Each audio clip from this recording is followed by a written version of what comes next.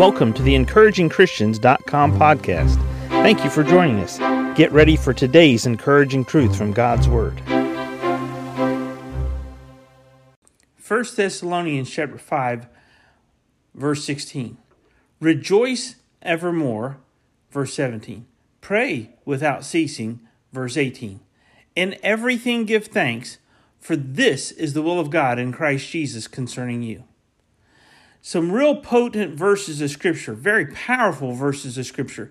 But I want us to focus on one phrase in verse 18. In everything give thanks. In everything give thanks. Harry, how do I give thanks for things that God brings into my life that I really don't want in my life? How do I thank God for circumstances and for people and for life things that just happen that I don't want in my life?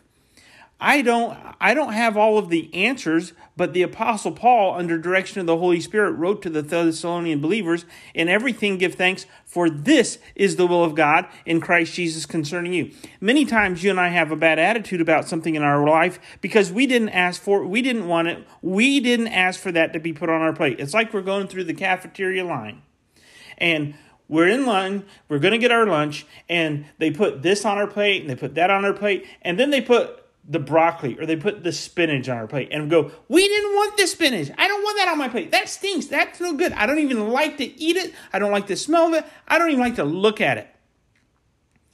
But what Paul said, with the Holy Spirit's direction, in everything, give thanks.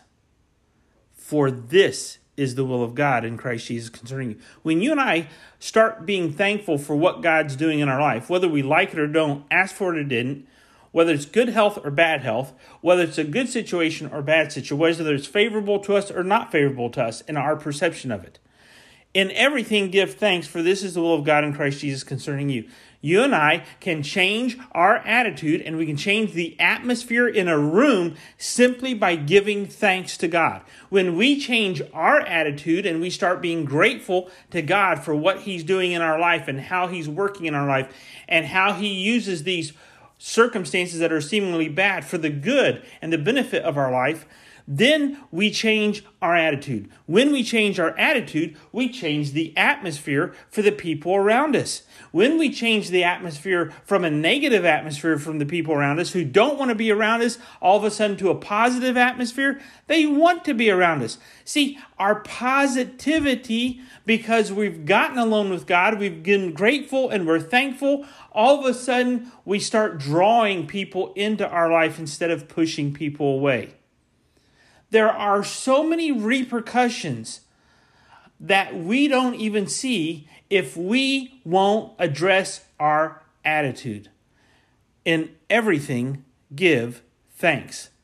I don't want to give thanks because it's costing me something that I didn't want to give up. In everything, give thanks.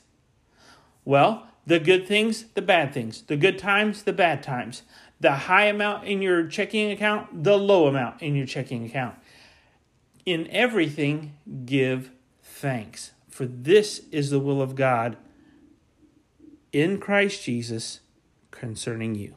Thank you for listening to today's podcast from EncouragingChristians.com. Please prayerfully consider supporting our ministry.